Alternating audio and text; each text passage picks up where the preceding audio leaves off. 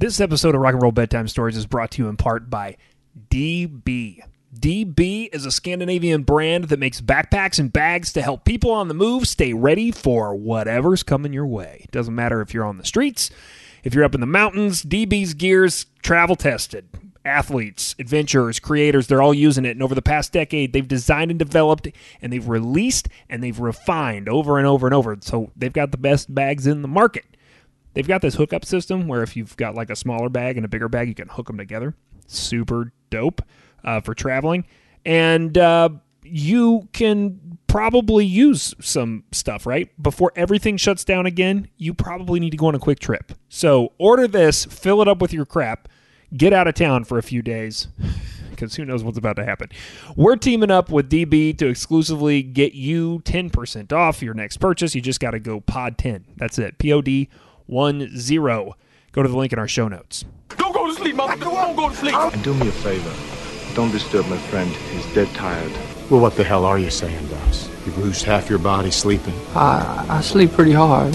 Welcome to Rock and Roll Bedtime Stories. We exist to lay waste to the rumor and innuendo about your favorite bands and songs that you've heard. My name is Brian. And hey, I'm Murdoch. Welcome to the show, everybody. It's always a pleasure to have you. And if you're new to the show, welcome to the show. Hey, you can send us an email if you'd like. wearethestoryguys@gmail.com. You can check out everything we are doing over at wearethestoryguys.com. So last week on the show, we talked at length for the first time about AC/DC, which feels like that was a misfire on our part. They should have been earlier than the second 50 episodes. Yeah, I mean, really, if you think about you grew up in Arkansas, I grew up in Tennessee, like bigger impact than Led Zeppelin, like probably. There was like the Waffle House visits, the bars you'd be outside of that you couldn't quite get into, all soundtracked by a couple of power chords. A band very important to you, very important to rock and roll in general, and full of great stories. And in the research that I did last week, I stumbled upon this story that involves a member of that band. And this story has circulated in rock fandom for a long time, and there are a lot of different versions of it. And given that litigating these sorts of things is what we claim to do on this show, I figured this week we could dive into this and see what we can figure out. What we're here to figure out is, did in fact Geezer Butler of Black Sabbath once pull a knife on Malcolm Young from AC/DC? Oh, wow. So let's just look at the setup. It's kind of perfect, right? Two big, loud rock bands, two musicians with memorable names, and just the right level of drama. Because, like, I don't know how you feel about this. I think a knife fight a little more compelling than a gun battle. Like, there's a little more showmanship in a knife fight. It really is too. And if you listen to, the person who speaks the most in about press with Sabbath is Ozzy, of course. Of course. He's the star. But if you listen to Ozzy and what he said, and you listen to Tony and what he said, and you listen to Geezer and what he said, Bill doesn't talk as much about it, but it sounds like they had a pretty significant operation of cocaine delivery happening there towards the end before Ozzy left. And they were they were glad that they made it on the other side of that. Well, you mentioned the timing, right? And we're going. It's very important for this story 70s. that we're going to get to. Yes, that in the late 70s, things were a little rough for Black Sabbath. So we're headed there. We're going to talk about that. But to get in the right headspace tonight, I thought, you know what might be kind of fun? It might be kind of fun to go to Quora.com and just type in, what should I do if someone pulls a knife on me? Have you ever used Quora.com? It's like Yahoo Answers. Yes, I have. Yeah. Quite the place. But I don't think I've ever used it for real clever practical things like, what should I do if someone pulls a knife on me? So the masses have something to say about this. On the internet, the answer to this question is mostly some variation on run.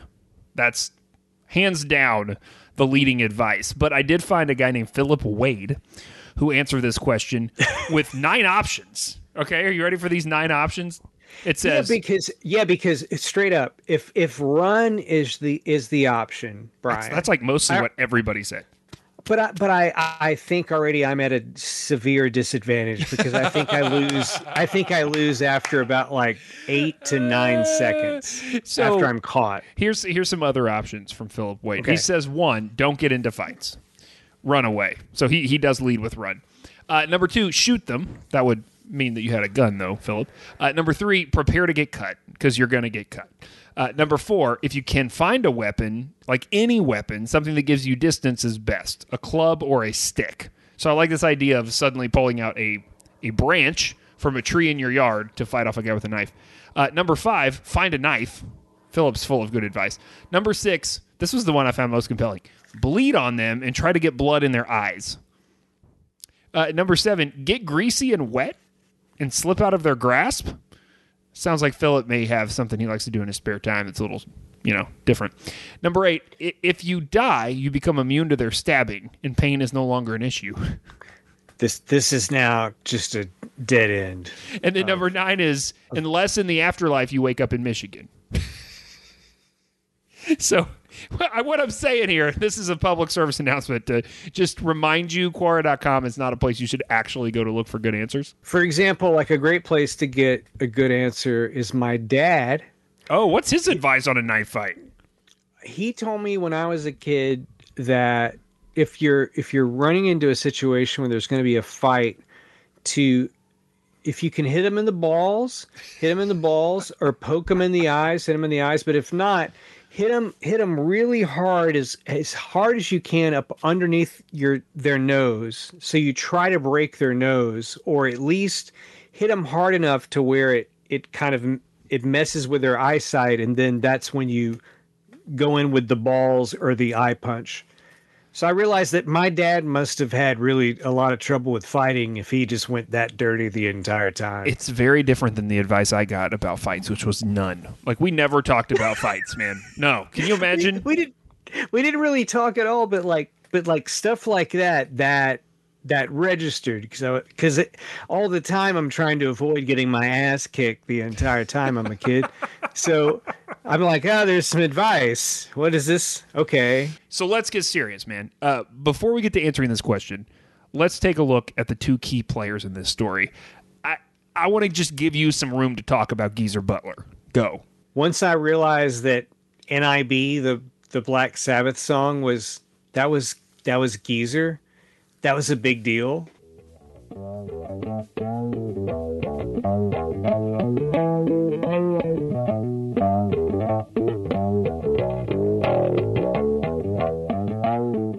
Yeah. When I heard War Pigs, even when I heard like Faith No More do War Pigs, I realized that part of that opening crazy part of War Pigs is really Geezer Butler.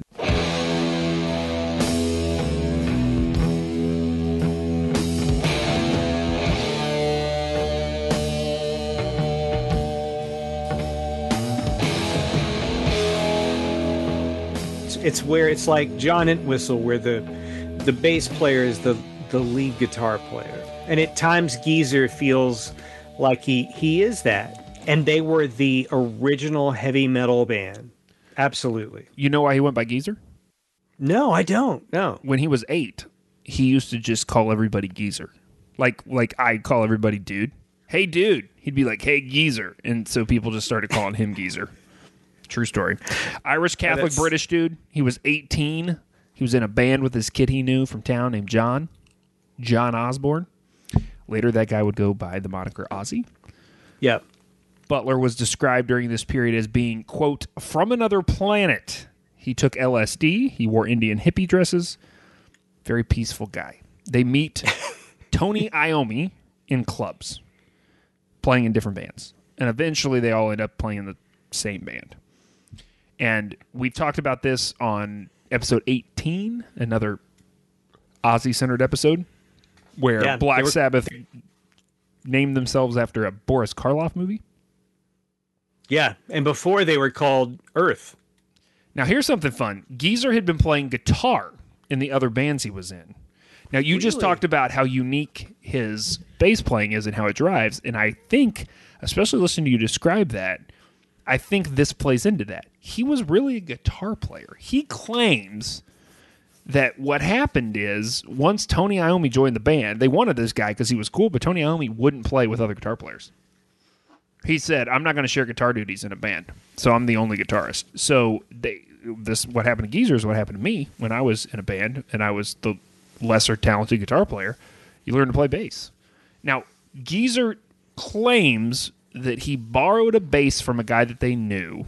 The bass was lacking a string. He went on stage with it, and that was the first time live on stage that he had ever played bass. Wow, that's crazy. And the other thing is some people that are listening, if you're sort of familiar with like the infamous world of the bass player, is that if there's a bass player and the guy is playing and he does not have a pick with him, it almost immediately means that he's speaking with a British accent. That the guy is so much more clever and intelligent around the instrument. But it is true that people that do play with their fingers, I think it's probably a stereotype, but Geezer is one of those people who seems like he is a virtuoso when he plays the bass. And you think it's just because he doesn't use the pick? I just think that the rhythms, the guitar rhythms in Sabbath are just so heavy, and really the only thing that is almost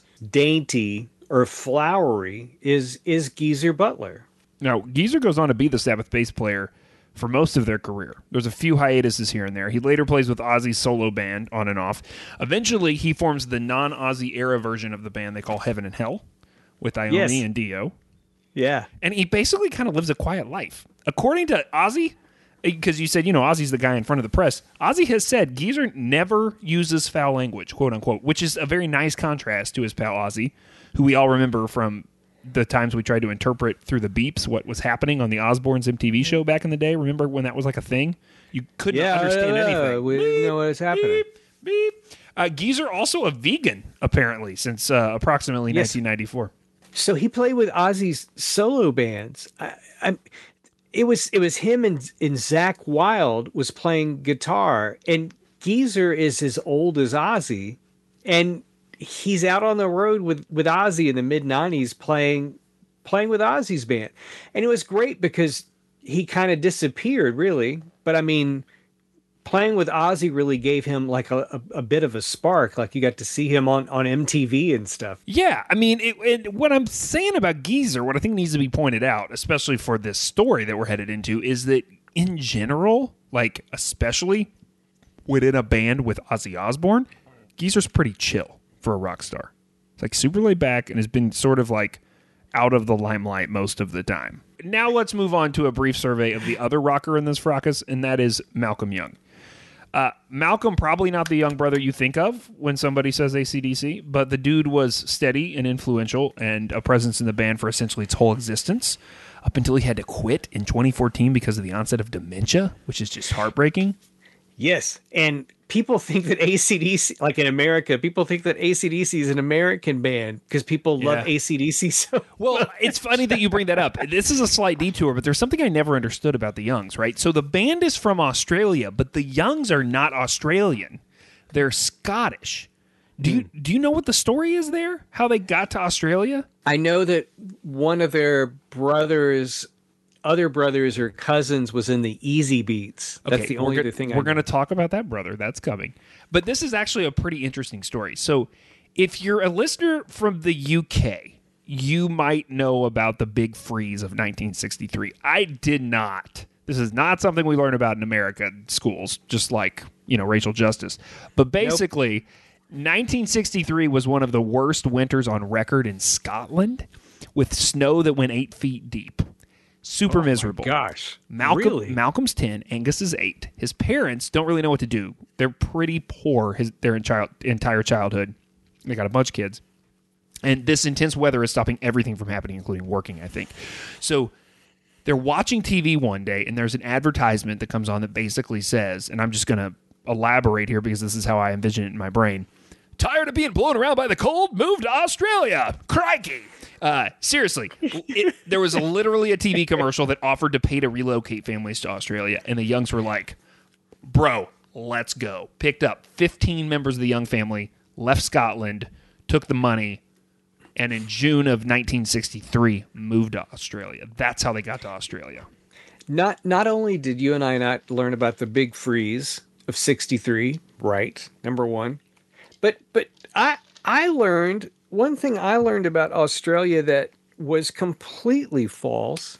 You know, that Australia was just this terrible place because that's where people sent all their criminals. And No, I learned that as a I child. don't think and that that's was not true. entirely false, but that's also this is not a history podcast. That's also the history of America, which no one talks about. Is that we also sent all the losers from Britain to America first. That was the whole idea. This whole whitewashed religious right wing BS about it's religious freedom. We got on a boat into the Mayflower. We wore the cool hats with the buckles. No, they were sending people here that sucked. That was the whole thing, and that's what they were doing. That's what the British Empire was doing in Australia too. It is partially true. Now, I'm not here to talk, extensively about the history of Australia, but I did see it in the research. You know what they did not have in that penal colony, and that was an AC/DC. Power chords.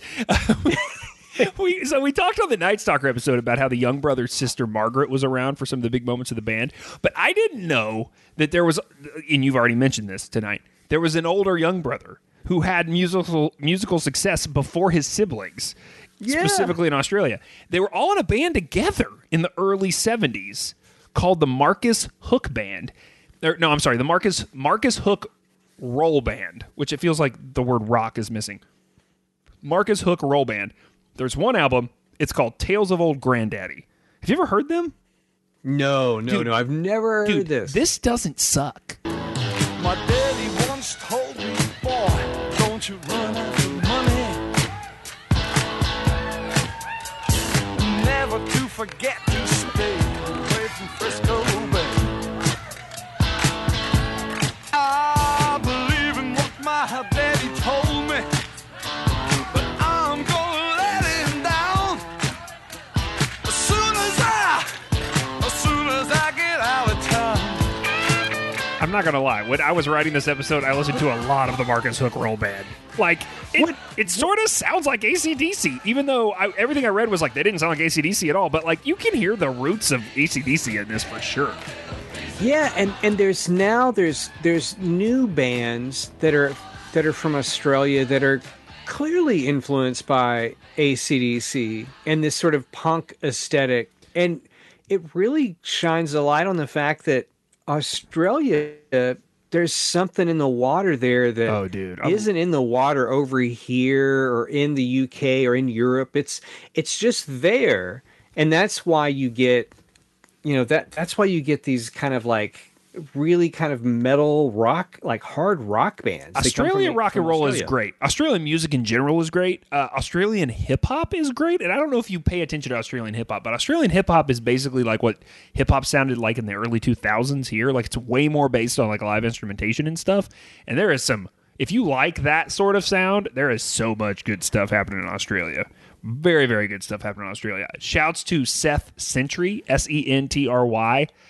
He's got some new stuff that just dropped that's great. But that's not what we're here to talk about. If we're going to focus on the two key characters that we're supposed to be talking about, Geezer and Malcolm. To bring the focus onto Malcolm, I think we could take away a few assumptions about Malcolm. He had a big musical supportive family, but they were an immigrant family who never had much of their own. And we also know that Malcolm specifically was always a little more in the background. Now, as we near physically, literally, very much so, stood by the drum riser and never moved away from that spot. Both of these guys sort of in the background, Geezer and Malcolm, right? We're not talking about Angus versus Ozzy. We're not talking about Brian or Bon versus Ozzy, or even Randy, or even, anybody. They're practically support players where there's other people who are bigger performers in the band. So let's set the stage and get some context as to the careers of these two bands when this incident allegedly happens. We've already alluded to this. AC/DC first. Eventually, the younger two Youngs start this thing that they end up calling AC/DC.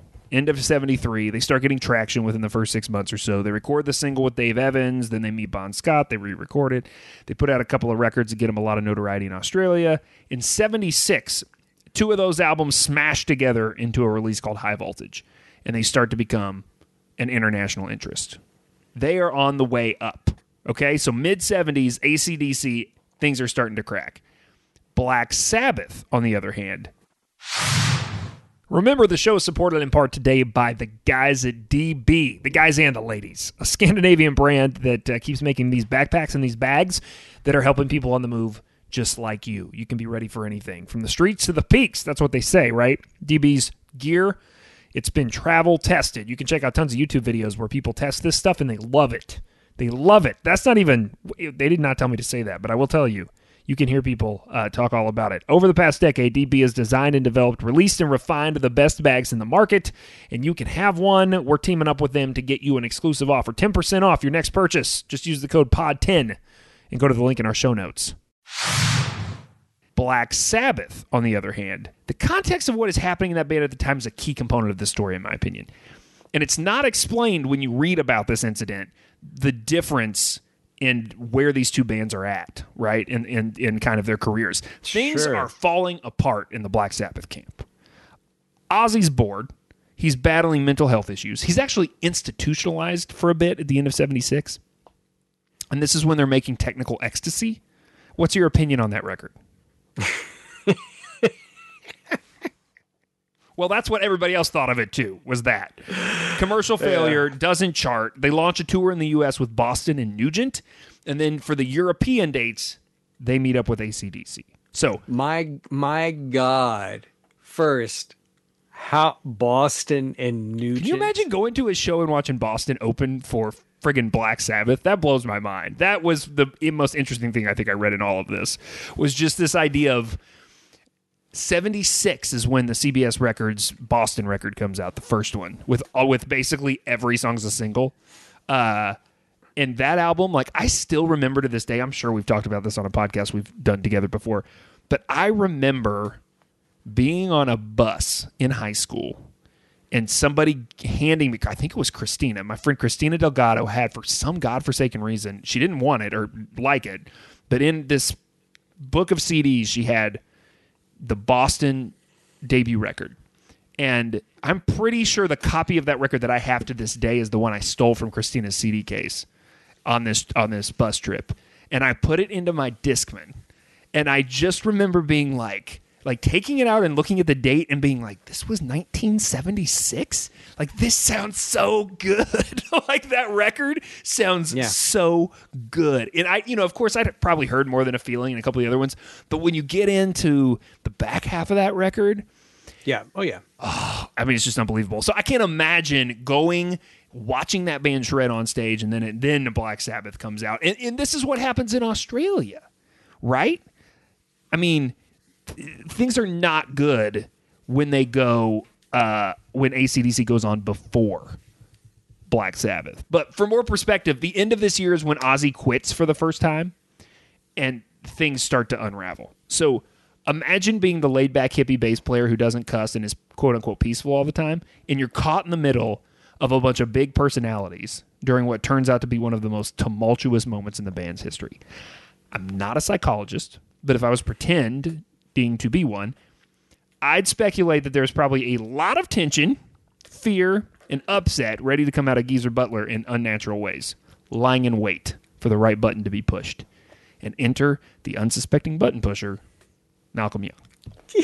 Enter the unsuspecting button pusher.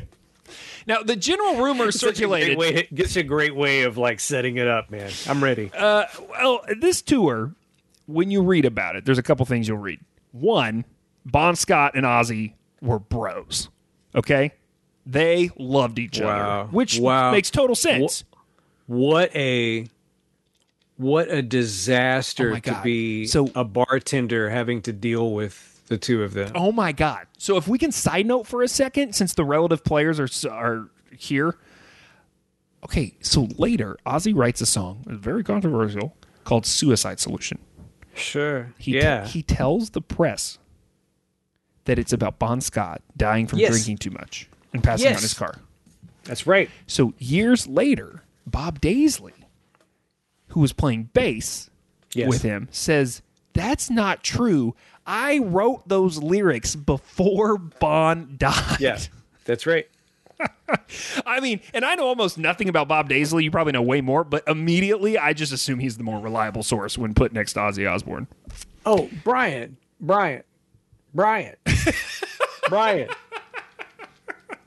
Brian, Mrs. Osborne went back and recorded over Bob's bass tracks What? with the bass player from Metallica who had played on those parts. I think it's What? him. But yeah. So she had worked it out where they re-recorded over his bass tracks. Sharon totally went in and So they really just messed bad with the blood? integrity. Yeah. So did he continue to play with them, or was that the end? No, like he played with them, but then like later here, I mean, it's been in the relative. I mean, the thing that's bad is that I'm old now and I can't remember these things. It could be in the last 15 years, maybe. But yeah, they re-released or remastered those early Blizzard of Oz and Diary of a Madman or whatever. Yeah. And they replaced his bass tracks. So wow, Bon and Ozzy are good. The rest of the band, not so much. And that sets us up for the details of this incident that we're here to discuss. The other thing, though, that we have to talk about is, remember how we talked about this on the show in episode 18 when we talked about Ozzy going missing in the hotel? Yeah. They were on, in that story, they were on tour with Van Halen. And we spent time talking about how Van Halen was blowing them off the stage. And the thing is that it's so interesting because think about how Black Sabbath got kind of sideswiped in more than one occasion with Van Halen or AC/DC, like two bands that you do not want to get stuck as support acts. Yeah, I mean, we've talked quite a bit about this. When a headlining act makes that miscalculation, and then the stage energy is just all shot. And by all accounts, that is part of the problem with this pairing on the European tour, right? AC/DC is full of energy and on their way up, and Sabbath are getting blown off the stage. But early on, they're having technical glitches. Now, shouts to a great piece on dangerousminds.net about the incident that I'm going to borrow heavily from. I suggest you check out the notes. But at a show in April of 77 in Paris, AC/DC had all this new gear that they had bought for the tour on stage. And it starts messing up. Literally blowing up on stage in the middle of the set. Was it the Paris show in 77 where they recorded it live? You mean the one that you listened to or got on the VHS right, with from the video store? box? Yeah. I mean, I assume, unless they went back in 77 and did something else, like, I probably would be. Yeah, so, on the AC/DC Bonfire box set, it has that show again. So it actually has that released there, so you can actually listen to it on Spotify there for sure. So the dudes are pissed, and they just lose their cool and trash all the stuff on stage, and they walk out after like 20 minutes. Wow. So when this sort of thing happens, it makes it a little harder for the headliner, right? AC/DC on record on that tour as leaving the stage screwed up a lot. Like, this wasn't the only night. So voila, another reason for these bands to be frustrated with each other. Not only does the crowd respond more to AC/DC, AC/DC is being disrespectful. They're being sort of arrogant. These guys have brought them out. They're a big deal. I mean, the last 7 years or so have been really good to Black Sabbath, regardless of where they are at the moment that this happens. So now, like all good rock and roll bedtime stories, over the years, several different versions of the rest of this story have been propagated. So we're going to start with an account of the incident from the late Malcolm Young, and this is from a 2003 interview. And this is the one that you see brandied about quite a bit. We were staying at the same hotel, and Geezer was in the hotel bar crying into his beer. He was complaining about being in the band for 10 years and told me, quote, wait until you are around those guys for 10 years. You're going to feel like us. I said, I don't think so. I was giving him no sympathy. He'd had too many drinks, and then he pulled out a silly flick knife, and as luck would have it, Ozzy walked in and says to Geezer, you idiot, go to bed. Ozzy saved the day, and then I sat up with him all night. So, oh my gosh. Wait. Go ahead. So you're saying that Ozzy was the cool-headed bro in this situation? So, I mean, right? that's this version of the story. And that's part of the reason this version is a little bit unbelievable, because Ozzy came in and stopped people from being reckless? Like, that doesn't seem right. No. Everybody chill out. I can't imagine this happening. So, But okay, I'm going with it. Okay. let's talk about this, though. Do you know what a flick knife is? Do you know that's a British term? Do you know what that is? Is it a switchblade? It's a switchblade, yeah. Yeah, and sure. You know, they're not allowed in Britain. Outlawed. Yeah, and I thought as a kid that they were not legal things to have either, but you could buy them at the flea market. Wow, that was always weird. Or you thought you were buying one and it was just a comb. Hey, Yeah. brought a Oh, yeah, I comb had to a the knife comb. fight. I had the comb too, man. So, Geezer's story is that he used to have a switchblade when he was a kid, and since they'd been outlawed in England, when they were in Sweden, this show is in Sweden. I don't think I said that. So they're in Sweden What? at this point. How does this occur? Fantastic. Okay. So they go to Sweden, and he realizes, hey, it's not illegal to have these. Like, they're probably out or something, and they see a little booth or a flea market. Who knows? And he's like, oh, I want one of those. And so he buys one for himself. And so this is his version of the story, also from an interview. Quote, Okay. I was just flicking it, and Malcolm Young comes up to me and starts slagging Sabbath. This is a 2016 interview. I was just playing with the knife. I was really excited to get one again. I was having a drink. I was flicking my knife like you do. And he came over and said, you must think you're big having a flick knife. And I said, what are you talking about? And that was it. Nobody got hurt. So that's Geezer's version of the story from 2016. Let me tell you what I think about that story. That story is boring. And those are two very different versions of the story. Like, come on, that's ridiculous. And there are other details in other versions, right? In the book AC/DC FAQ, it's alleged that Malcolm started throwing punches. Just last year, and this is fun, Angus 2020. Young was on the Chris Jericho podcast, which, side note, had no idea that existed. And it's actually quite terrific. Go ahead. So here's a clip. But the thing with Geezer Butler was, I think they were drinking one night, and I think Geezer had some knife or something he was flashing out. And of course he flashed it at Malcolm. Malcolm took it off, because there's a trick of that, getting knives away from people. So Malcolm immediately did that and held it in his hand. He said, what are you going to do now? So wait, there's a trick to taking a knife from someone? You got to get on Quora.com, man. There's a I was whole going to lot say of people. I need to ask that question, because I don't know how to take a knife away from a person. That's like Cobra Kai level different stuff for me. So we have a lot of different versions of the same story, all right? Wow, that was great though. Who knows what is true? So really the only thing we could do is make our best guess based on further evidence. And so I'm going to offer you a couple pieces of further evidence. Evidence one, after this incident in Sweden, AC/DC exits the tour and Black Sabbath has to cancel a bunch of shows. So something happened. Evidence number two, it takes nearly 40 years, but I feel like the jury needs to consider this evidence. There is another Geezer Butler drunken bar fight, and this comes from Louder Sound, and I'm just going to read the story because the story has... Okay, the story also has comic book artist Simon Gain. They hired him to draw a picture of this, and I want to frame it and put it in our studio. Like, it's unbelievable, so check it out in the show notes. The time Geezer Butler got arrested in a bar brawl by Dave Everly from January 16th, 2019. How Dry January and a drunken Nazi got the Black Sabbath bassist thrown in jail. I am so freaking excited. One of the most bizarre chapters of Black Sabbath's long and often bizarre career came in January 2015 when Geezer Butler was arrested and thrown in jail following a bar brawl in California.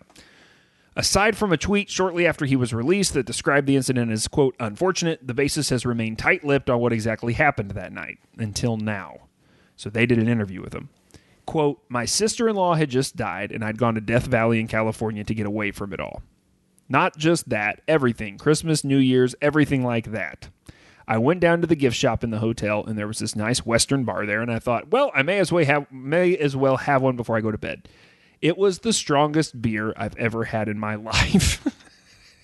The next thing I know, this guy starts mouthing off about something. He was like some drunken Nazi bloke. He recognized me, and because I was in the music business, started going on about Jews. Because of course. My missus is Jewish, says Geezer Butler, which I love him more for that. My missus is Jewish, and I just had enough. And my hand sort of met his chin, and I wet my hand. This is a direct quote. My hand sort of met his chin. Unsurprisingly, the bar's owners didn't take too kindly to a bar brawl on their premises, even one involving a 67-year-old heavy metal legend.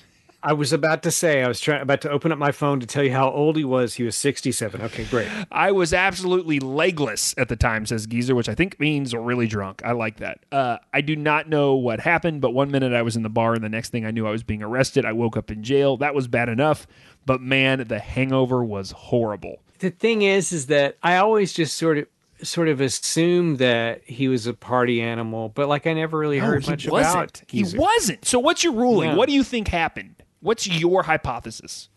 You ever had a switchblade knife, dude? No, I had the comb though, and it was fun enough. The comb was fun, yeah. But listen, it always happens. I'm like out somewhere. It happened this past weekend. I was camping at the Jellystone Park outside of Bloomington, Indiana. Hell yeah, shouts. And I had to get a wristband on, and a guy goes, "Hey man, you need me to cut off that extra wristband that's sticking out?" And I was like, "Yeah." And he like takes out his knife, and I was like, "Man, I wish I had a knife sometimes." But yeah, so I had a switchblade at one point, and then you sit and you just play with it all the time and flick it open. And so I bet that Geezer was flipping it open, and I bet that Malcolm got pissed off about it. So that makes sense. Here's my theory. Geezer It's a guess. Geezer is the perpetual nice guy. He always plays it cool. He internalizes. He keeps the peace. And every once in a while, he explodes. Now, I struggle with this. I do the same thing, right? There can be something that sets me off that has nothing to do with what happens in the actual moment. It's a whole bunch of festering, right? So I get it. I'm working on that. But both of these incidents on the record have the exact same ingredients. High stress for a sustained period, things in turmoil around him, expectations to be calm and collected, and then one final snap. Now, my advice to Geezer is to take up running or to go to the gym more, because you got to take care of your own mental health, buddy. You got to take care of that mental health, all right? We don't need one more. I mean, bro, you're in your 70s now. You got to bring it down a notch. No more brawls. No more knife fights. No more Nazi punching, as much as we all appreciate that. Man, I guess he's retired, right? I saw the apparently final Black Sabbath tour. Was it good at that point? It was amazing. It was great. Really? Bill Ward wasn't playing drums. They had the drummer from Faith No More was playing with them. I think that was right. Or it was the guy from Rage Against the Machine, because they both played with them at some point. Because they had a financial issue with Bill or whatever. But no, like they open with the Black Sabbath song. Like they turned down all the lights and opened with that, and it was brooding and haunting, and it was actually really good. And I was there with our super fan Troy. Really? And Troy? Yes, That's awesome.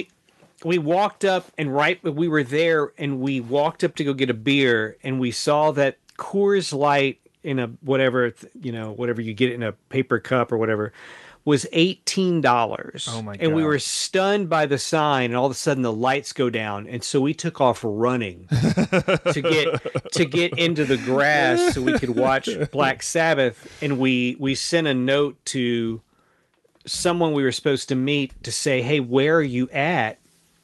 And they responded and said, "We're next to the people smoking pot," which was a very funny thing because we were at a Black Sabbath concert. And and that was happening. So, But I've always loved Geezer Butler, and this is a great story to hear something about, a side of him I would not expect. So let's end the show with a note. You can always email the show if you would like. wearethestoryguys@gmail.com. We actually did get a note from Troy, who is a big fan of the show and a good friend. After last week's show, he wrote, a producer once told me about how the Back in Black album was recorded and mixed. They took the mix and played it through a stadium PA and recorded the final stereo mix from that. And that's why the record sounds the way it does. It literally is a big stadium rock album. I have not verified that, but that I believe it. Literally. Finally, I have a drummer friend who is a huge AC/DC fan, and one day he was going on about how Phil Rudd is the most solid 4/4 timekeeper of all time. And I got really under his skin by replying, well, if you play the same beat for 40 years, you're bound to get good at it. Get involved in the show. Tell us your AC/DC story. Tell us something about Black Sabbath. Tell us something about whatever you want to tell us about. We are the Story Guys at gmail.com. You can check us out on Facebook. When you look for the Story Guys, you can hang out at the website, wearethestoryguys.com, and check out other projects we're working on. And if you have a suggestion, hit us up. Let us know if there's a story you want us to look into. We would love to do it for you. Until next time, Mark, what do people need to keep doing? Keep telling stories. Oh, yeah. What was that? I don't know. Rock and Roll Bedtime Stories is a Story Guys production. The show is produced and edited by Brian Eichenberger. Get more stories, hear more podcasts, and book the guys for your conference or house party at wearethestoryguys.com. Copyright Boy Have We Got Stories Productions. All rights reserved.